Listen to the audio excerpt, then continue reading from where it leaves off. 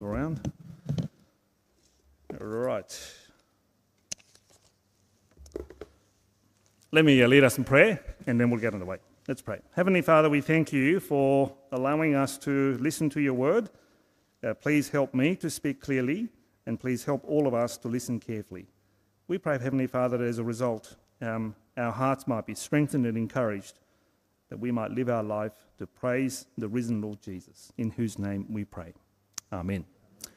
Well, good morning once again. It's really great to be here. Thank you so much for your kind invitation to come and to preach on Jeremiah. Covering a book like Jeremiah within 12-week series is a challenging thing for both preacher and the congregation because it forces you to be selective. And in order to be selective, you need to make difficult decisions on what to include and what to leave out in your series. But you know, every part of the Bible is important, and it's a ludicrous idea to think that you can decide which part of the Bible is deemed worthy to be looked at and which one is not. And so I feel uneasiness as we skip chapter 2 and launch straight into chapter 3 this morning. But believe me, it's not because I think chapter 2 is unimportant or boring. What I did in my preparation was to look at chapter 3 verses 1 to chapter 4 verse 4 in light of the whole context of chapter 2 to 6. So even though I may not be making a direct reference to some parts of the Bible, especially in chapters 2, 5 and 6, I have these chapters in my mind, in my background. So let me strongly encourage you when you go home to look at these chapters if you have not already done so. Let's then turn to chapter 3 and to spend a few moments to see what God has to say to us. And then to think about what God has said to them and then to us in turn. If you're not familiar with the Bible in general and the book of Jeremiah in particular, you might be a little bit puzzled or confused as we read the first part of chapter 3 because it suddenly speaks about divorce. So let me make it slightly easier for you to follow. Here, in the first thing that we need to notice is that God is very upset. I was listening very carefully to the way Chris read the passage. Could you feel the kind of frustration and the anger that God was experiencing? It's because people were committing idolatry. That is, worshipping gods other than the God of their ancestors, the true God who rescued them from Egypt in the land of slavery a long time ago. But the word idolatry is not mentioned in today's passage. Instead, you see the word adultery several times. So in chapter 3, verse 6, we read, "Have you seen what faithless Israel has done? She has gone up on every high hill and under every spreading tree and has committed adultery there." It's a very strong and unpleasant accusation, but God is accusing his people of committing adultery with other gods when, in fact, God was their husband, that you see there in verse 14. Now, I don't know about you, but for me, the word adultery sounds more wrong. It stirs up much stronger emotional reaction within me than the word idolatry. Whereas idolatry sounds, let's say, I don't know, maybe a bit theoretical or impersonal, the word adultery immediately stirs up anger. It just feels more wrong, more personal. I guess it's because I'm more familiar with the horror and the disaster adultery can cause in our lives. In fact, in my 25 years of ordained ministry, having to deal with the aftermath of adultery has been one of the most painful and difficult pastoral situations. I don't want to do it again. Every now and then this issue come up, and every time I have to deal with it, it is just excruciatingly painful. It devastates family, it devastates individual, it devastates me, it devastates the whole church.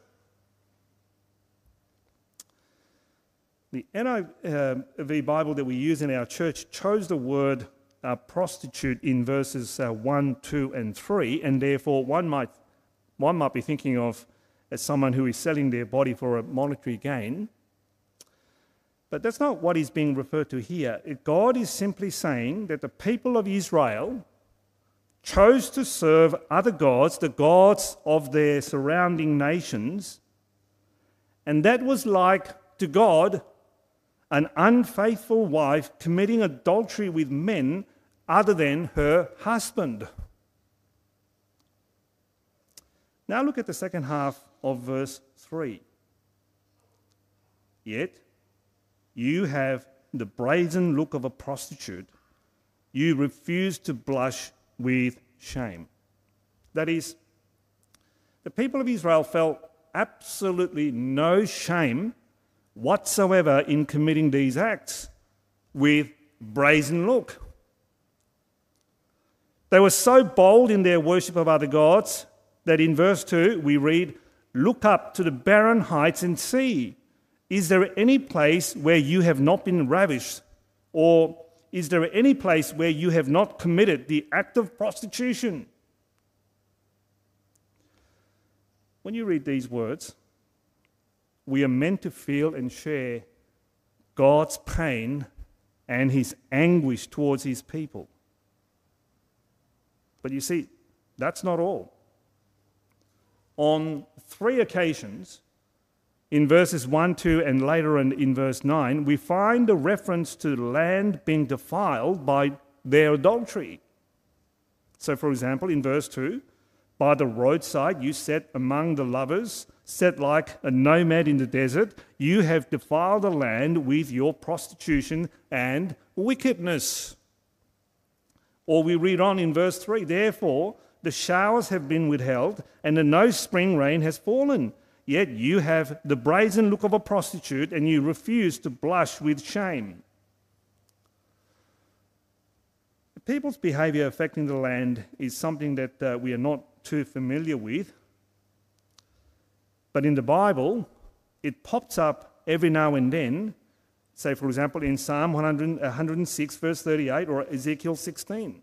We think, well, our behaviour is our behaviour, and the natural environment is natural environment, and there's no close connection between the two. Maybe the Aboriginal people may have something slightly different worldview, but we Western people in the Western society, we sort of detach those two things. The natural world, and they're independent of us and things like that. The important thing to notice here is that as a result of the people committing adultery with the foreign gods, the land became defiled, and as a result of the land being defiled, people were experiencing severe drought. We Australians know better than anyone else the terrible impact of prolonged drought. It wasn't too long ago that the water level in Warragamba Dam fell below 50%. Remember that? The whole Sydney went into a panic mode. The water restriction kicked in. The government not only ran media campaign, but all kinds of ideas were being circulated, including building a desalination plant and raising the dam level by a few metres and things like that. I remember we prayed for rain every Sunday. That's what drought does to you. It brings you to your knees.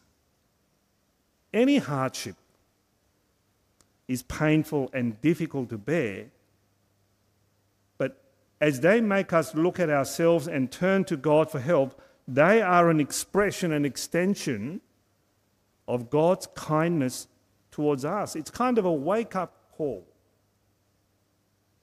They humble us before God and it forces us to see if there is anything in us that we ought to repent. So, friends, when you go through a difficult period, sometimes it just happens because we live in a fallen world. But whether there is something in your life that you need to repent or not, it's always the first thing that we need to be doing when things go sour and we find things difficult, the first thing that we as Christian people need to be doing is to see whether there is anything in our life that we need to turn away from. But not so with Israel. They refused to blush with shame, verse 3, their arrogance or their stupidity, depending on which way you look at it. It was just mind-boggling. Well, what about you? Has there been a time when hardship struck as a wake-up call? And suddenly you realise, okay, God is telling me something and I need to repent. And when you look back, those periods may have been very painful experience, but thank God. God has kindness towards me that I had an opportunity to turn away and repent. But you know, it's really sad to see the way God's people reacted. In the next section, in verses 6 to 13, we find them even more frustrating. Again, if you're not too familiar with the Bible, let me give you a short background information to help you understand what is going on here. Some 300 years before Jeremiah, 300 is a long time. 300 years ago, well, that was before Industrial Revolution. That's actually the time of Enlightenment. Long time ago. But some 300 years before Jeremiah's time, soon after King Solomon died, Israel as a nation experienced a kind of a civil war and the country became divided into two kingdoms. The northern kingdom retained the name Israel, while the southern kingdom, which stood in line with King David, took up the name Judah. The northern kingdom, Israel, only lasted about 200 years. As they rejected God and persisted on the path of idolatry, God destroyed them by the hand of then the superpower Assyria. The southern kingdom of Judah continued on after the destruction of Israel, but not for too long. It only lasted another 125 years after that, as Babylon came and destroyed them. And this historical background is being referred to here in this section. So in verse 6, have you seen what faithless Israel has done? Now, the word Israel there is referring to the northern kingdom. Have you seen what faithless Israel has done? She has gone up on every high hill and under every spreading tree and has committed adultery there. And I thought, after she had done all this, she would return to me, but she did not.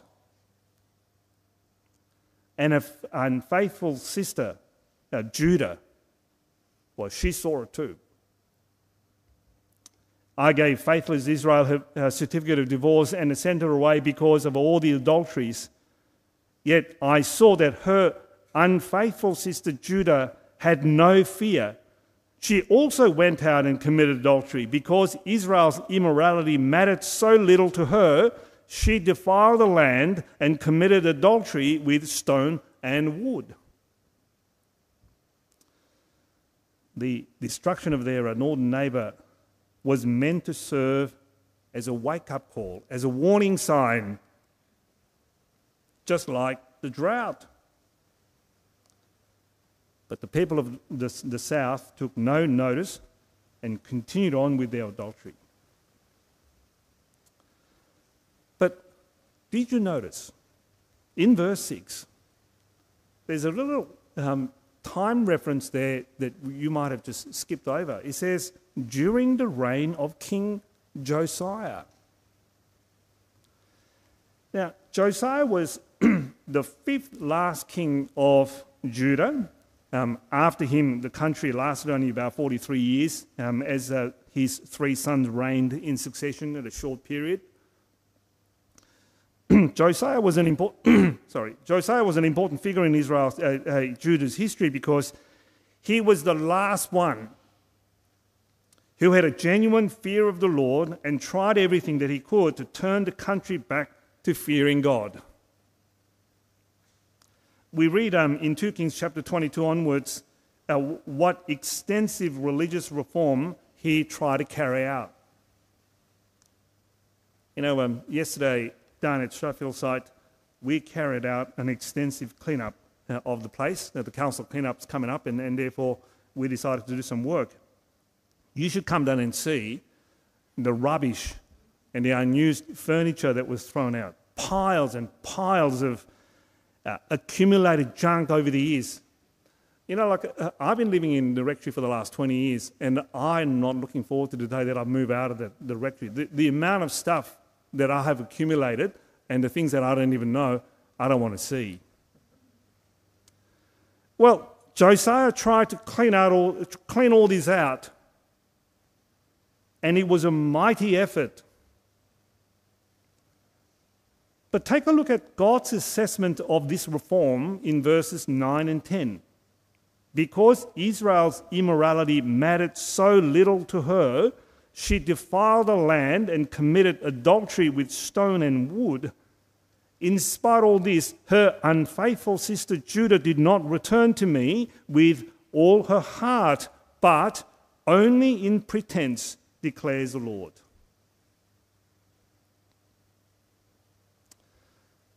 Josiah might have been genuine. Well, actually, he was genuine. He seriously feared God, and he desperately wanted the whole country to follow him as he took the lead. All the shrines were destroyed. The temple was restored. People brought back the regular worship of God as the Bible was read out. And if you read 2 Kings 22 and 23, there was some wailing as well as people began to realize what they've done. But you see, when things come down from the top to the bottom and people are just following the instruction and they think the kind of change of habit is going to make a difference, well, the answer is it doesn't. We think if we just fix our behaviour a little bit, then you can actually make a genuine change. But it doesn't affect the heart. The problem is not the external behaviour. The problem is what is inside the heart, what your heart desires, what affection that you have in your heart. And so, despite all the reform, things have not got any better. People kept on behaving the way they have. And so, look at verse 13. What is God saying here? Only acknowledge your guilt. Only acknowledge your guilt. That's all you need to do. But as we know by people of Israel, they refused. And 43 years later on, the Babylon came and put an end to this nation. But as we come to the final part, much longer section, and I'm not going to be dealing with this part in great detail. As we read through this section, it seems like there's kind of a oscillation going on. It sounds as if it is raising hope. It sounds as if, yes, people actually, they can change their heart. They can and they will respond. And then it swings to the other way and say, no, it's not going to happen. So let me just read it out to you. You see there in verse 16, it says, in those days, God is saying sometime down in the future, in those days, when your numbers have increased greatly in the land, declares the Lord, the people will no longer say the ark of the covenant of the Lord. That is, you can so feel confident about your spiritual state because you have all the right equipment. all the external things. The church looks great. You belong to the right denomination. You come to church all dressed up.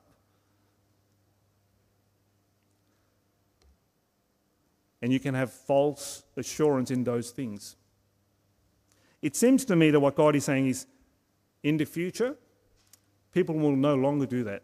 They're not going to rely on the kind of external or a kind of what symbolised the reality, the external symbols only. So people will no longer say Ark of the Lord, of the covenant of the Lord. They will never enter their mind and be remembered. They will not be missed, nor will another be made. At the time, they will call Jerusalem the throne of the Lord. Finally, people begin to realise who God really is. And all the nations will gather in Jerusalem to honour the name of the Lord. And no longer will they follow the stubbornness of their evil hearts. In those days, the people of Judah will join the people of Israel, and together they will come from a northern land to the land that I gave to their ancestors as their inheritance. Sounds like finally something's going to happen. God is actually going to turn things all around and make things right. So hope raised. And then straight away in verse 19, God says, I myself said, how gladly would I have treated you like my children and give you a pleasant land, the most beautiful inheritance of any nation. I thought you would call me Father and not turn away from following me. But like a woman unfaithful to her husband, so you, Israel, have been unfaithful to me, declares the Lord. A cry is heard on the barren heights, the weeping and the pleading of the people of Israel, because they have perverted their ways and have forgotten the Lord their God. We're brought back down to the reality, the present circumstance. Will it ever change? Will Israel finally rid of idolatrous mind and fear the Lord and serve him and him only? How can this happen? Who is going to make the difference? Will there be another reform? Well,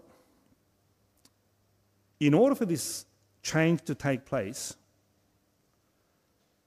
there are a few things that are mentioned here that is absolutely crucial.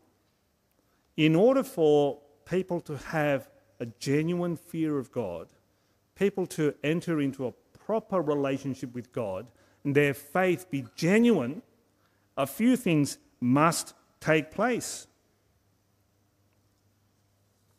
That is, look at verses 22 onwards.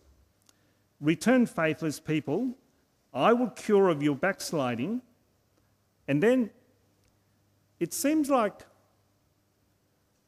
there's a separate group of people who are responding to God's call in the most wonderful, amazing, positive, genuine way. Listen to what they say. Yes, we will come to you, for you are the Lord our God. Surely the adulterous commotion on the hills and the mountains is a deception. Surely in the Lord our God is the salvation of Israel. From our youth, shameful gods have consumed the fruits of our ancestors' labour, their flocks and their herds and their sons and daughters. Let us lie down in our shame and let our disgrace cover us. We have sinned against the Lord our God, both we and our ancestors. From our youth till this day, we have not obeyed the Lord our God.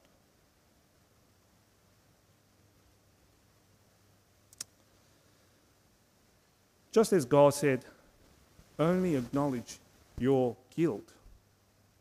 That's exactly what people are doing here. Contrary to the brazen look of a prostitute, there is this perhaps imaginary group of people who turn to God and say, yep, we have done the wrong thing. We've sinned against the Lord our God. We have not obeyed him. admitting your guilt is always the most difficult thing to do. You know, I was having a conversation with Jessica 2 days ago. She asked me to put away salad that she made the night before for the guests arriving in the morning. She went to bed early, a little bit earlier because, you know, after a long day she was just tired, and she said, when this cools down, your job is to put it in the fridge before you go to bed. Now, those of you husbands who are shaking your head, you've done the same thing, haven't you? Right? I forgot. And when I woke up to a scream, or well, it wasn't a scream, it was actually a sigh of frustration, I realised what I've done. And I was scrambling to find an excuse. What will justify my stupidity, my ignorance, my lack of cooperation? And I said to her, when I finished writing my whatever email that I was writing, I came out and I felt the salad, and it was still warm. And I thought, it's going to take maybe overnight for it to cool down. I was going to wake up like 5 o'clock in the morning and put it in the fridge. It was 7 o'clock.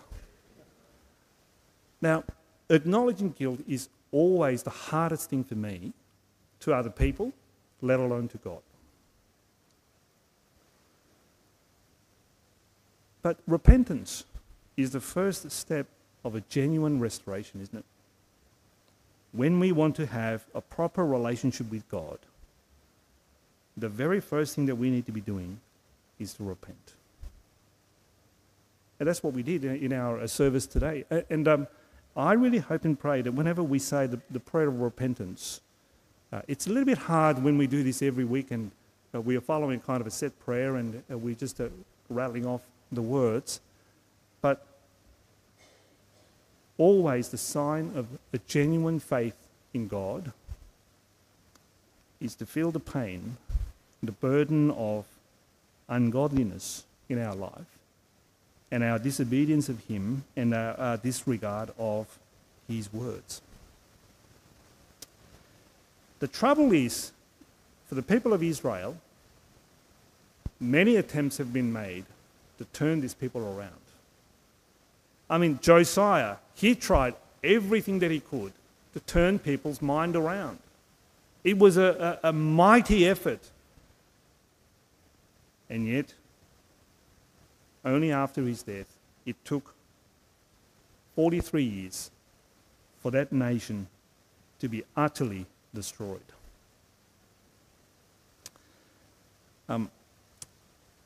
There are a few glimpses here of the promise that God is making. Well, you might have failed, but I have an alternate idea. And so, for example, if you look at verse 14, it says, "Return, O faithless people of Israel, faithless people, declares the Lord, for I am your husband. I'm going to choose you, one from the town and two from the clan, and bring you to Zion. And I will give you shepherds after my own heart, who will lead you with knowledge and understanding." Or down in verse 22, "I will cure you of your backsliding." Or over to chapter 4, verse 4, "Circumcise yourselves to the Lord, circumcise your heart." And so there are a number of hints dropped here and there that somehow God is going to do something that will make that fundamental change. It is not yet clear so far from the parts of the Jeremiah that we've read so far how this will all work out. Well, we'll have to carefully work our way through the rest of Jeremiah. But we know that this circumcision, the circumcision of the heart that Jeremiah spoke about, is none other than the coming of God's Spirit to change our heart by the power of the one who created the world.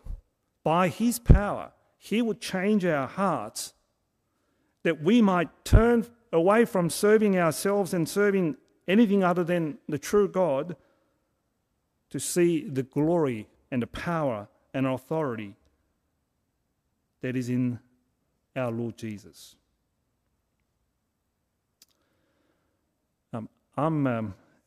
This afternoon, I'm leading the fourth study of the newcomers program that I've been running for 11:30 a.m. congregation.